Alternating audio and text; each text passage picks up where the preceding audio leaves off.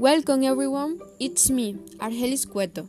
Today I will be narrating the summary of Chapter 1, The Sound of the Shell, of the book Lord of the Flies, a novel by William Golding.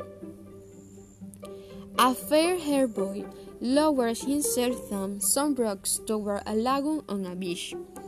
At the lagoon he encounters another boy who is chubby, intellectual, and wears thick glasses. The fair-haired boy introduced himself as Ralph, and the chubby one introduced himself as Piggy. Through their conversation, we learn that in the midst of a war, a transport plane carrying a group of English boys was shot down over the ocean.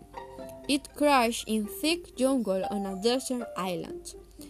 Scattered by the wreck, the surviving boys lost each other and cannot find the pilot. Ralph and Piggy look around the beach, wondering what has become of the other boys from the plane. They discover a large pink and cream-colored conch shell, which Piggy realizes could be used as a kind of makeshift trumpet. He convinces Ralph to blow through the shell to find the other boys. "We can use this to call the others, have a meeting. They'll come when they hear us," said Piggy. He beamed at Ralph. "That was what you mean, didn't you?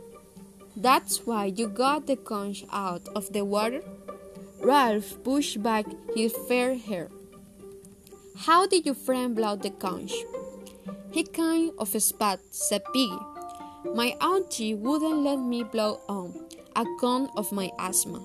He said, "You blew from down here." Piggy let a hand off his howling abdomen.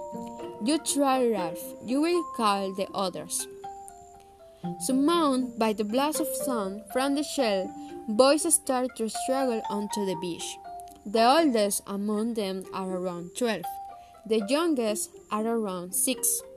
Among the group is a boy of choir dressed in black gowns and led by an older boy named Jack. They march to the beach in two parallel lines, and Jack snaps at them to stand at attention. When all of them were in the platform, Piggy was asking and saying the name of each of the children, and suddenly Jack said, "You are talking too much. Shut up, Fatty." Louder arose. "He's not Fatty," cried Ralph. "His real name is Piggy." "Piggy, Piggy, oh Piggy." The boys taunt Piggy and mock his appearance and nickname. The boys decide to elect a leader. The choir boys vote for Jack, but all the other boys vote for Ralph. They said, "Ralph, Ralph, let him be chief with the trumpet thing." Ralph raised a hand for silence. "All right, who wants Jack for chief?" With ready obedience, the choir raised their hands. "Who wants me?" Every hand outside the choir, except Piggy, was raised immediately. Then Piggy too raised his hand gradually into the air. Ralph counted. "I'm chief then."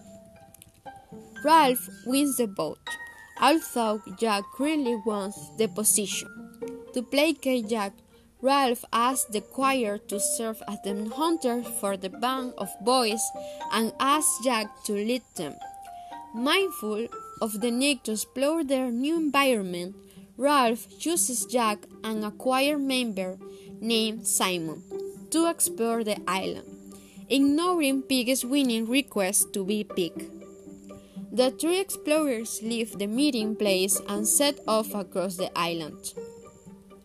The prospect of exploring the island exhilarates the boys, who feel a bond forming among them as they play together in the jungle.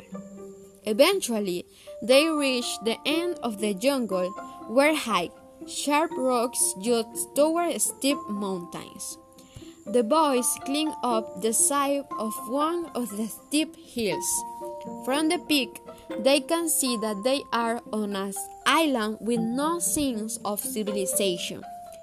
The view is stunning, and Ralph feels as though they have discovered their own land. As they travel back toward the beach, they find a wild pig caught in a tangle of vines. Jack, the newly appointed hunter, draws his knife and steps in to kill it, but hesitates, unable to bring himself to act.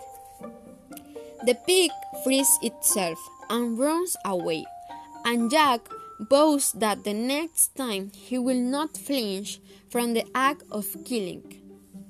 The three boys make a long trek through the dense jungle and eventually emerge near the group of boys waiting for them on the beach.